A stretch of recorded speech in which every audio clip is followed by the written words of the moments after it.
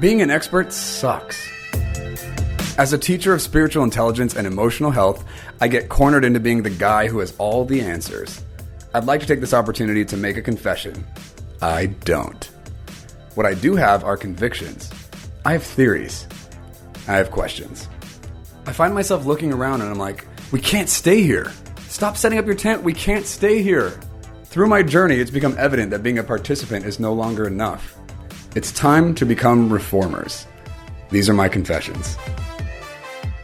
To get deeper in this conversation, visit MikeMiyashiro.com.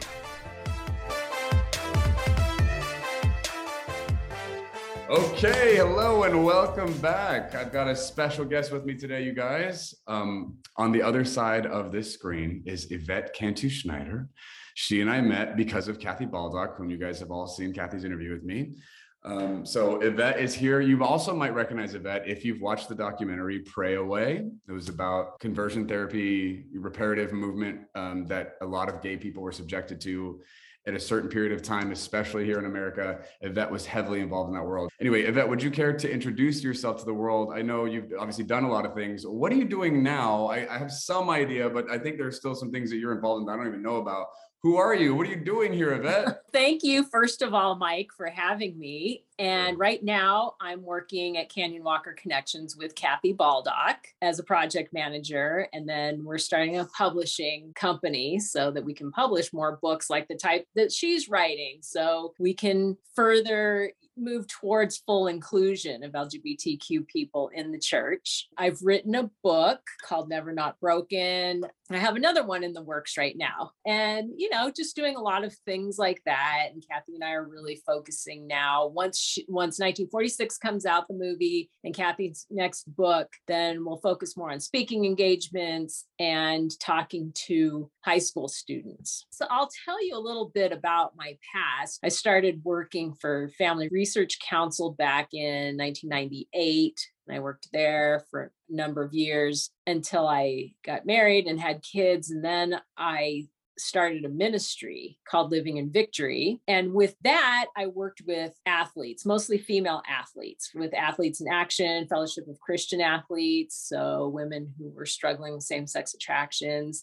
And then after that, I became the first, and as it turns out, only director of women's ministry for Exodus International. My audience might not know who Exodus is. Would you mind giving an introduction to that whole organization? So Exodus International was the largest ex-gay ministry in the United States. It had a reach that was worldwide, and it was an umbrella ministry. So different ministries would affiliate with Exodus wherever they were. And they were usually ministries that were part of churches. So the churches would have ministries, and then they'd want to have, like a governing board, which is basically what Exodus was. And there were certain rules and certain standards in order for one of these ministries to join.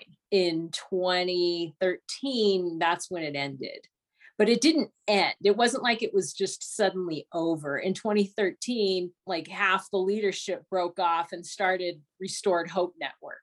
So it still exists. And then the ministries that were under Exodus, they had the option of either just going out on their own, closing down altogether, or reaffiliating with Restored Hope Network. So it's not as if, people talk as if, Exodus ended. And so ex-gay ministries, conversion therapy, reparative therapy, whatever you want to call it, that ended. No, it didn't end. It's going as strong as ever. Okay, so how did you end up getting involved with Exodus? Well, Exodus came later in my career, but what happened was, I'm going to go way back. Listen, tell us the story. I want to hear the whole journey. Way back. And that was, I was raised Catholic, and I just loved God. I just loved Jesus. My dad, I remember him teaching me how to pray the Lord's Prayer. And I just felt such a connection with Jesus then, and to tell him everything that was going on in my life and try to listen for him. It was just so exciting for me. And then I lost that somehow in my teen years, where just so many disappointments, disappointed with God. Things aren't going the way you want them to in your life. And then I went to college which I went to UC Irvine. I'm from Southern California. And then I spent a year in India at the University of Delhi. And that was around the time, I mean, I knew that I had same-sex attractions, but I didn't really think too much about them. In the culture and the atmosphere I was in, it wasn't something that you were going to run around and tell your friends about. Really talk to anyone about, right? And so I went to India, and there I fell in love with a woman, and it was very intense for a while, but nothing could come of it. I had to go back to California. She had to stay in India. But that's what really got me thinking, this is really who I am. You know, we had such a connection. I had never felt a connection like that with anyone, and definitely not with young men that I knew. I came out when I got home. That was interesting because I did have gay friends. So I expected to be embraced and for everything to go well. And even some of my gay friends were saying, no, you shouldn't do that. You're going to go to hell. I'm thinking, what are you talking about? These are some of my gay friends who weren't even Christians, just, you know, or they had been raised in a certain church, but weren't going anymore. And they're partnering with same-sex people themselves. And they're telling me this. It was very shocking. But at the same time, you know, I did get support, and I was out, and I went to gay and lesbian pride parades in West Hollywood and Long Beach, and everything was great for a while. And then the AIDS crisis hit. It had already hit, but it really ramped up and was at its worst at this time. All in all, I ended up losing 17 friends to AIDS, including my best friend, Ed, who was from Argentina. And that was so hard. I was living with him, and I was living with his partner, and I was taking care of them as much as I could. And by this time, you know, I'm in my mid-20s. It was really a difficult time. It's hard to express how hard it was to just see so many people sick and dying in such prolonged, agonizing ways. And that's when I started thinking about God again. But it was a struggle because I had been at the gay and lesbian pride parades where the Christians are holding up signs saying, you're going to go to hell. So I'm thinking, how can I possibly go to a church? But I worked with a young man who said, well, my church isn't like that. Well, his church was like that. And they just didn't talk about it openly very much. So I went, but I didn't know this. I went to church with him. I sat in the back, and I could just feel the Holy Spirit. I was just immediately drawn back in, like, yes, this is what I've been missing. This is what I want. This is what I need in my life. I was really looking for some stability and a place to say, yes, this is where I belong, and I can connect with God here. And that's what I did. And I made friends, and everything was going great. I moved into a house that with 7 other women, young women who were part of this ministry. And I was there, it was maybe a year when the assistant pastor's wife took me aside and said, I see a spirit of homosexuality on you, and we need to cast it out. So she and the woman who was my discipler, you know, took me to the house and cast the demon out of me, and then said they were filling me with holiness. And it was a very humiliating experience. They were making it sound like I was a danger to people, that somehow I had these 7 female roommates who couldn't trust me, even though I had done nothing in the prior year to make anyone believe anything different, you know. So they said that I had to go around and tell my friends and roommates that I was gay. But honestly, it's like, if they've cast the demon out, then why do I have to go and tell them this? Right? So I tell my friends, and some of my friends I had lost contact with over the years, but they saw Pray Away, and a few of them contacted me and said, you know, we were just as humiliated. We were humiliated for you, that we had to hear this from you, that you had to confess to us about your same-sex attractions. And so it wasn't just me who was hurt by this. It was, you know, the other young people in the church who just couldn't understand why this had to happen.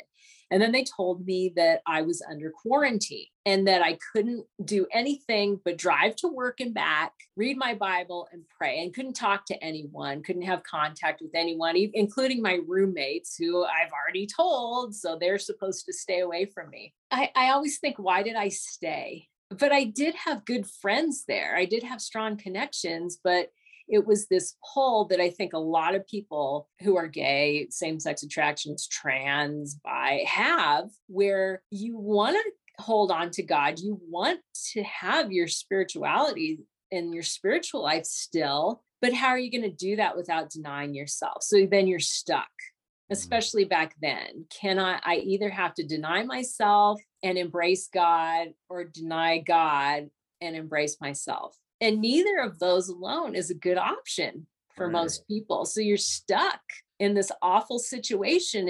In our church, it wasn't easy to talk about any type of struggle you were having, because if you did, you're not leadership material.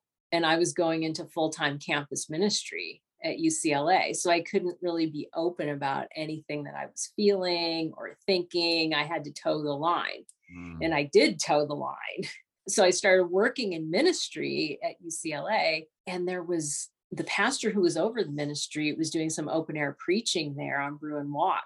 And there was a crowd of people around him, and they really started hammering him on being anti-gay. And he said, I haven't even said anything about gay people. So what do you think? You're this Christian. All we ever do is see Christians who are anti-gay. So tell us. And he didn't want that to be a sticking point for whatever he was talking about.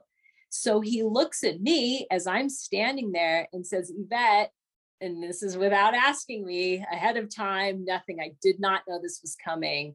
I had never said a word about this publicly to anyone. And he pulls me up so that I could talk to this crowd of mostly students and tell them that I used to be gay and wasn't anymore. So I was totally put on the spot. Anything that involves open air preaching is intimidating anyway.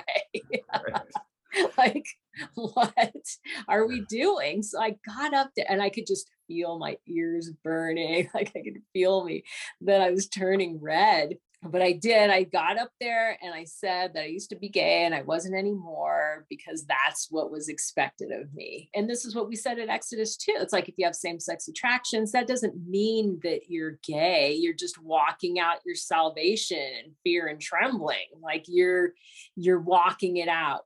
You've been delivered and now you're walking it out. So I never felt as if I wasn't telling the truth, because the Christianity I knew wasn't that you didn't struggle, it's that you kept striving for and moving forward.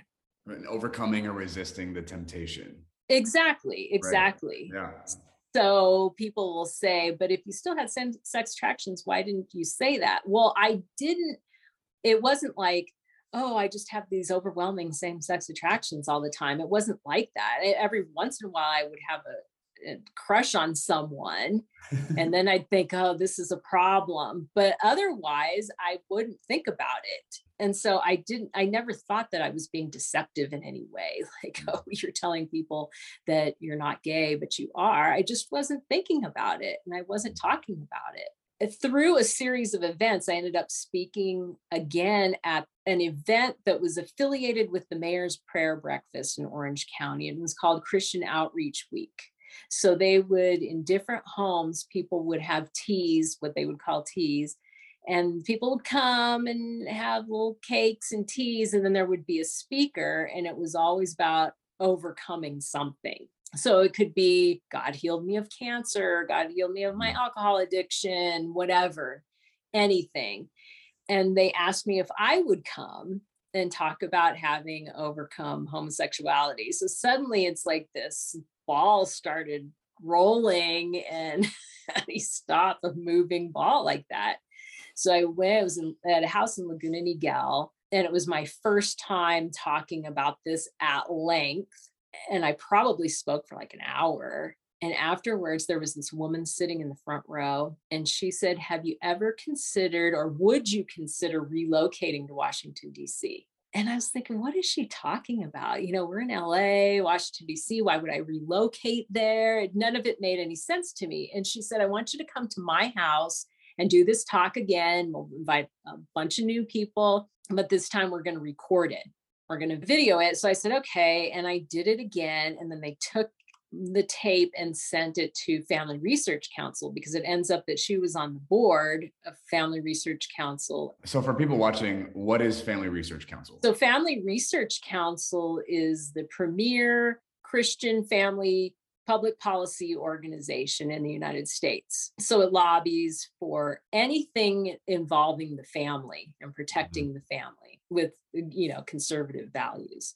And is it affiliated with Focus on the Family, or those? It was birthed from Focus on the Family. Okay. Yes, because they wanted to have a public policy branch.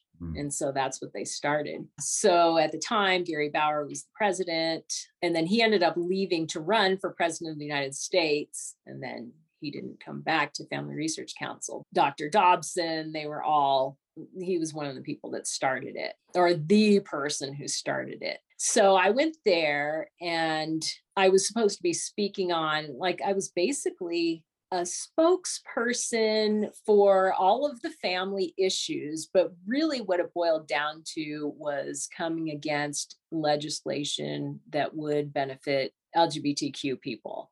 So hate crimes legislation, employment non-discrimination, same-sex marriage. At the time, that wasn't even considered anything. No one thought gay people would be allowed to marry anytime soon. Then it was civil unions. So I would speak at college campuses around the country. I would write position papers. Every Wednesday, I'd go up to the Hill and meet with legislators. That was do talking head interviews on the news stations, things like that. How did you feel being front running, and did you feel tokenized? Did you feel honored? How were you? I felt that it was God's calling on my life. I did go to my pastor before I left LA. I told him about the job offer. Of course, he knew everything along the way because I talked to him all the time. But I remember going to his office and saying, is this something I should do? And he said, at this point, I feel like you'd need a sign from God to tell you not to do it. This is what you were created for. This is what God wants you to do. So I have every authority figure in my life, everyone that I look to for guidance, telling me, yes, this is God's call on your life. I went to a church where you were part of the church movement. You weren't just a Christian, you were a Christian in this church. So if you were to leave this church, you're outside of God's will because God has called you to this particular church, right? So it wasn't like I was going to say, I don't really feel right about this. I'm just going to go to the church down the street. That wasn't how it worked. It's then you would be out of God's will. And that's what I believed. That's what I had been told. I didn't stop to think, I'm being tokenized, even though I was a woman. You didn't really see women doing that, young woman. I talk about that in Pray Away, that, my dad was Hispanic.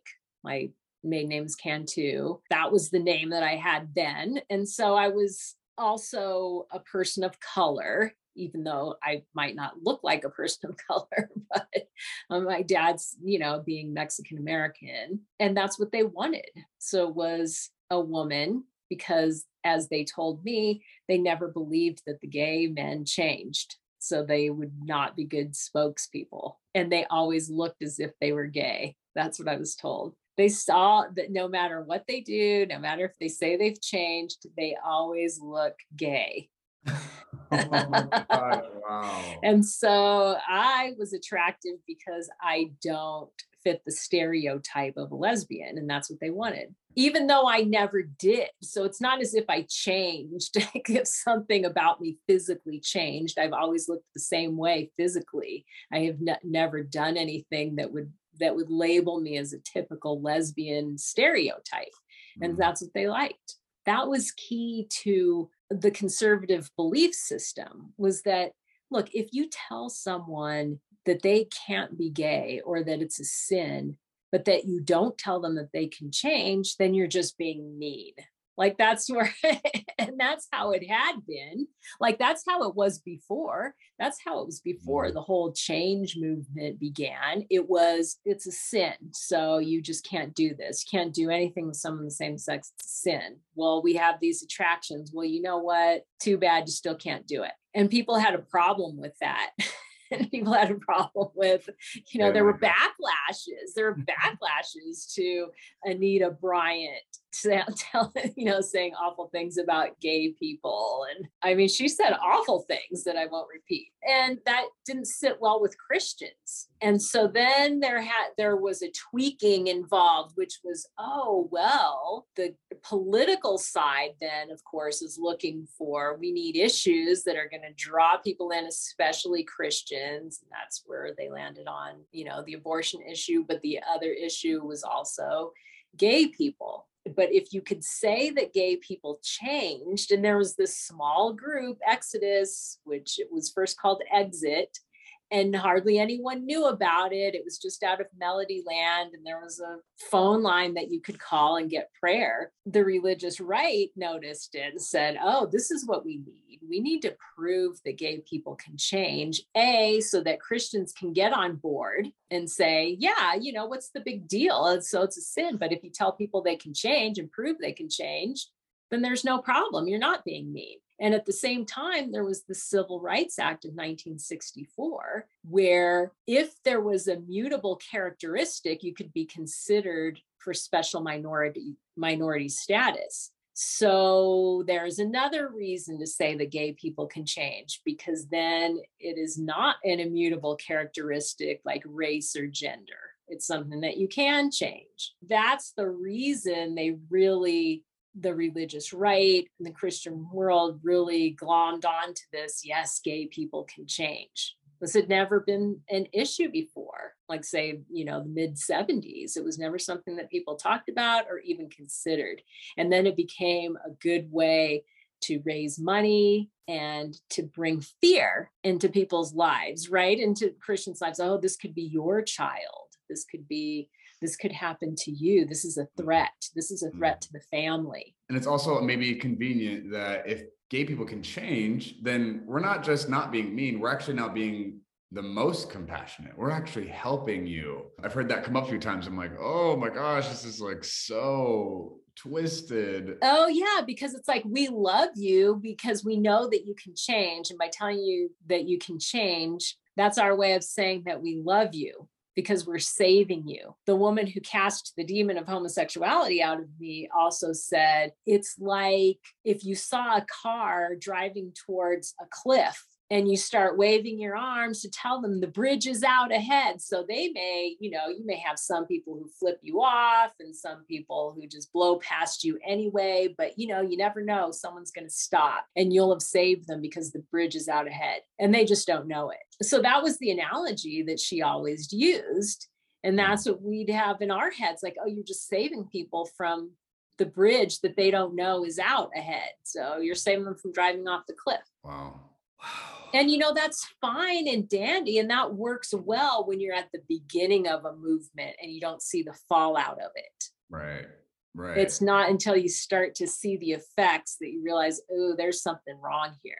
Well, like also even the overreaching of, I actually know what's better for you than you do. I know what God wants for your life more than you can know, right? There's how disempowering. You don't know that's what that's going to end up producing in that person's life until years expose the cause and effect of that belief. And you're like, oh, it's just incredibly disempowering and so cruel. But Mike, you know what it's like in the church, and you know how the things that we're told that keep us in place, which is trust in the Lord your God and don't lean on your own understanding. The flesh is deceitful above all things. So anytime I had any sort of a thought that this isn't right, there's a problem here, these scriptures were told back to me, or I think of them and think, no, I can't think this way. There's something wrong with me. I have a rebellious streak. Right. There's something, you're not submitted. Yeah, exactly. I'm not submitting to authority. I'm not submitting to the word of God. So there's always a way just to keep you hemmed in. So people ask me, well, why didn't you leave? It's like, because I had a relationship with God and I was trying really hard to please God. And this is the way that I knew how. And it's not like we had a wealth of resources back then. It's not like I could just easily look something up on the internet, or there were organizations, or there's social media. Like there wasn't social media. There weren't ways to connect with people like there are now. Right. And there wasn't a wealth of information at our fingertips. Right. So that in the last like 10 years alone, just so much work has come out and been done. And yeah, obviously the connectivity piece for sure. So it was like a different time. You were living in a whole different world back then. Right. And there were no, big tomes of affirming theology, Right. and no one was really Right. digging into it like that. It just seemed like, hey, this is the way it's always been. Of course, this is the way it is. Wow. It's Right. always been a sin to be gay. And that's just what we believed. Wow. No idea. At what point did this stop being like your line of work? Because something changed, right? You're working with Kathy Baldock now. How did we go from this is your line of work and you're calling your passion, what God is like asking you to do for the world, to what you're doing now? What happened? Okay, so I did all of that with the women's ministries, right? Then I started working for Exodus because Alan contacted me and wanted me to. We had been friends for years. I had gone to Exodus conferences for years, and we'd always had a connection. And then I had worked also with Focus on the Family when they had their Love Went Out conferences, and I was one of the original speakers there. So my involvement in the ex-gay ministry world was very large, even when I was working on the political side. I was still doing a lot of stuff on the ministry side. And then I was heavily involved in the Yes on 8 campaign in California. And that was sort of my last big thing that I did. And then I did the call at Qualcomm Stadium, Blue Angles. In fact, the call was the very last public event that I did on the Christian conservative side. People ask me, well, did you have doubts? I always had doubts. But I always kept them in check. It was only just a few months after all of this happened that my youngest daughter got sick. She was 5 years old at the time. And it ended up that she had leukemia.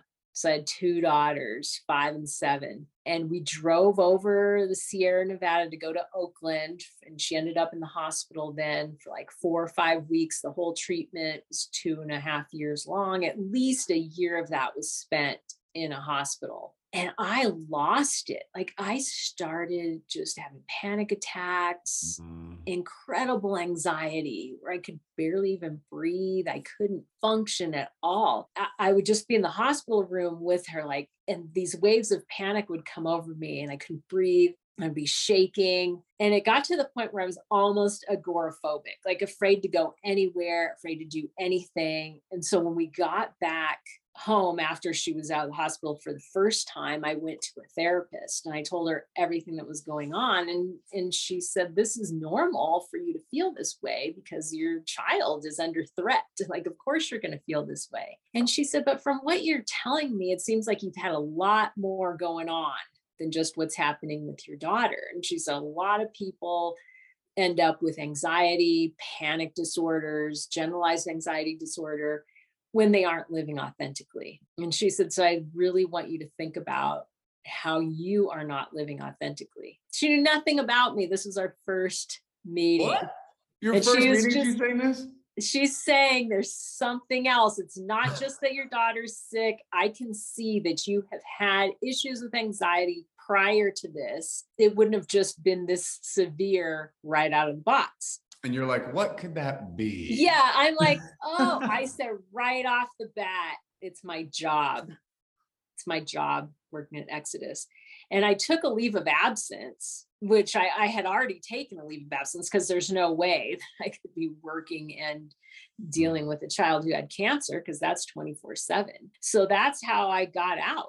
Like I never went back after my leave of absence. I didn't want to have that conversation either. Like I didn't want to have the conversation with Alan and Randy and then have them say, but Yvette, you know the truth and you know these scriptures and you know all of this, because yes, I do know all of that, but I can see that this is not, I can see the damage that's done. I've talked to enough people over the years to see no one's changing. There are definitely people who are white knuckling it and people who desperately want to change because they believe they have to change. But as far as seeing anyone change, nope. Okay, so question, your involvement with Exodus, were you exposed to people coming through the programs that were available, and were you firsthand witnessing that people weren't changing? Yeah, I was firsthand witnessing that people weren't changing. When I worked for Family Research Council, I didn't have as much one-on-one experience. But then once I had my own ministry, I started having a lot of one-on-one experience with people. And I talked to hundreds of people because it wouldn't be so much I'd have one person that I'd work with for a long period of time. It would be the pastor of someone who was, say, a young woman who's playing ice hockey in Poland, who's struggling, and they want me to talk to her just for one or two phone calls. That was sort of the thing I did. So I had a lot of contact with a lot of people, and many of them had been raised in Christian homes and did not want to lose their families, did not want to lose their churches, didn't want to lose their communities, and at the same time were absolutely miserable, just struggling. And knowing that there was this key part of themselves that they couldn't change and that they also couldn't embrace. And it was heart-wrenching because we had always been told that you will change if you're dedicated enough to God. So if you're not praying enough, you're not reading the word enough, there's something that you're not doing enough of. And to see people who they were doing all of that and they had been doing it for years and years and years, and there was still no change. We'd go to Exodus conferences and people would be weeping. There'd be puddles of tears of people during worship. And the comments afterward that was so intense. Like, these ex-gay people, they just really know how to worship. And it's like, no, that's not what it is. It's people who are so broken and so torn apart internally that they're just crying out to God for some sort of mercy. Like, just help me in some way. That's where the emotion's coming from. It was really, really hard. Yeah. And even at those conferences, I'd sit out like on the lawn and talk to people between sessions. People were never saying, oh yeah, I feel so great. Great things are happening in my life. It was always this, I don't know why I'm not changing. I don't know if you remember when you saw Pray Away that they had me in one portion offering commentary on this young man who was up on stage, and he says he's not gay anymore. And here he is with his fiance. It's like, I know what that is. Like, there's such a thrill to be recognized as a leader. And once you're on stage, then you're considered a leader. You're a spokesperson of sorts, even if you only do it one time. So there's that thrill. And then there's the thrill of meeting someone you actually like who's going to agree to marry you. And you're excited about that, right? It's like this, it's not like it's someone that you don't like. Like, and you're imagining, I'm finally going to be okay with my parents. I'm going to be okay in my church. I've always wanted to have children, and now I'm going to be able to have children. All of these are a big lure, even if you're gay and you're still gay. But I've seen it time and time again. It's like, then the years go by and those same-sex attractions have not gone away. Yeah. And you're not fully fulfilled with person of the opposite sex because that's not how you were created to function. And now what? Now there's another person that you've brought into this. Then you have to tend to and care to this whole other person. Yep. In the midst of you being divided in yourself. Like, yeah, I'm just like, that would be so much to have to figure out and work through. Were there examples of people they were like propping up as like, you guys, this is the proof that there's evidence you're just not praying hard enough because look, this is evidence of the end result. Did you have like all of us? I mean, all of us who were leaders were those examples, and we're the examples, and of course we believe it, or we believe it to a degree. Like, yes, you can live like this. Yes, you can live as a straight person. Yes, you can have a family. But we're also employed to do this. And then you think, well, what am I going to do if I don't do this? Where am I going to go? Right. What am I going to do now that I've invested so many years? Do I start a new career at this age? Do I go back to school? Where do I get the money for that? These are the types of thoughts that would run through my head and other people's heads. Like, where's the exit? So when you heard that Exodus shut down, what was your thought on all that? Well, I knew that it was coming. because there were some, there were financial issues, there were problems within the organization, mostly that had to do with finances. And then there were people within who were split. Like some really did want to be involved with the political side and some didn't. Well, it was definitely more lucrative to be involved with the political side because then you could get donations from people who had that sort of bent, and the people who would say no because we're hurting people with the politics. So we just want to do the ministry. Of course, you're hurting people with the ministry too, but that's not the way they saw it. Right. So there were already schisms that existed. From everything that I heard about why Exodus shut down, it was because they were looking at the results they were getting, and 99.999% of whatever people weren't seeing change in their sexuality or their sexual orientation or their attractions. Was that a major reason for shutting down, or was it mostly like financial and like internal? Well, I'd say it was a combination. There was the financial side, and then there was the people aren't changing. So I guess I want to take a step out of your story for a second and maybe ask you from your perspective on your opinion in a broad swath. Yeah. When it comes to sexual orientation, just people are being straight or queer in whatever way they are. Do you believe, I just want to ask you point blank, simplistically, just for the sake of the conversation, do you believe people's sexual orientation can change? No. I mean, I can't really be any more direct than that. No. And that concludes part 1 of my 2-part interview with Yvette Cantu Schneider. We just laid the foundation. Part 2 is where things really ramp up, so be sure to check that out. If you're a queer Christian and you're looking for a place that's safe for you to reconcile your faith and your sexuality, the Rainbow Room is built just for you. I've provided a link below this episode for you to check it out. Hope to see you there, and we'll see you guys next time.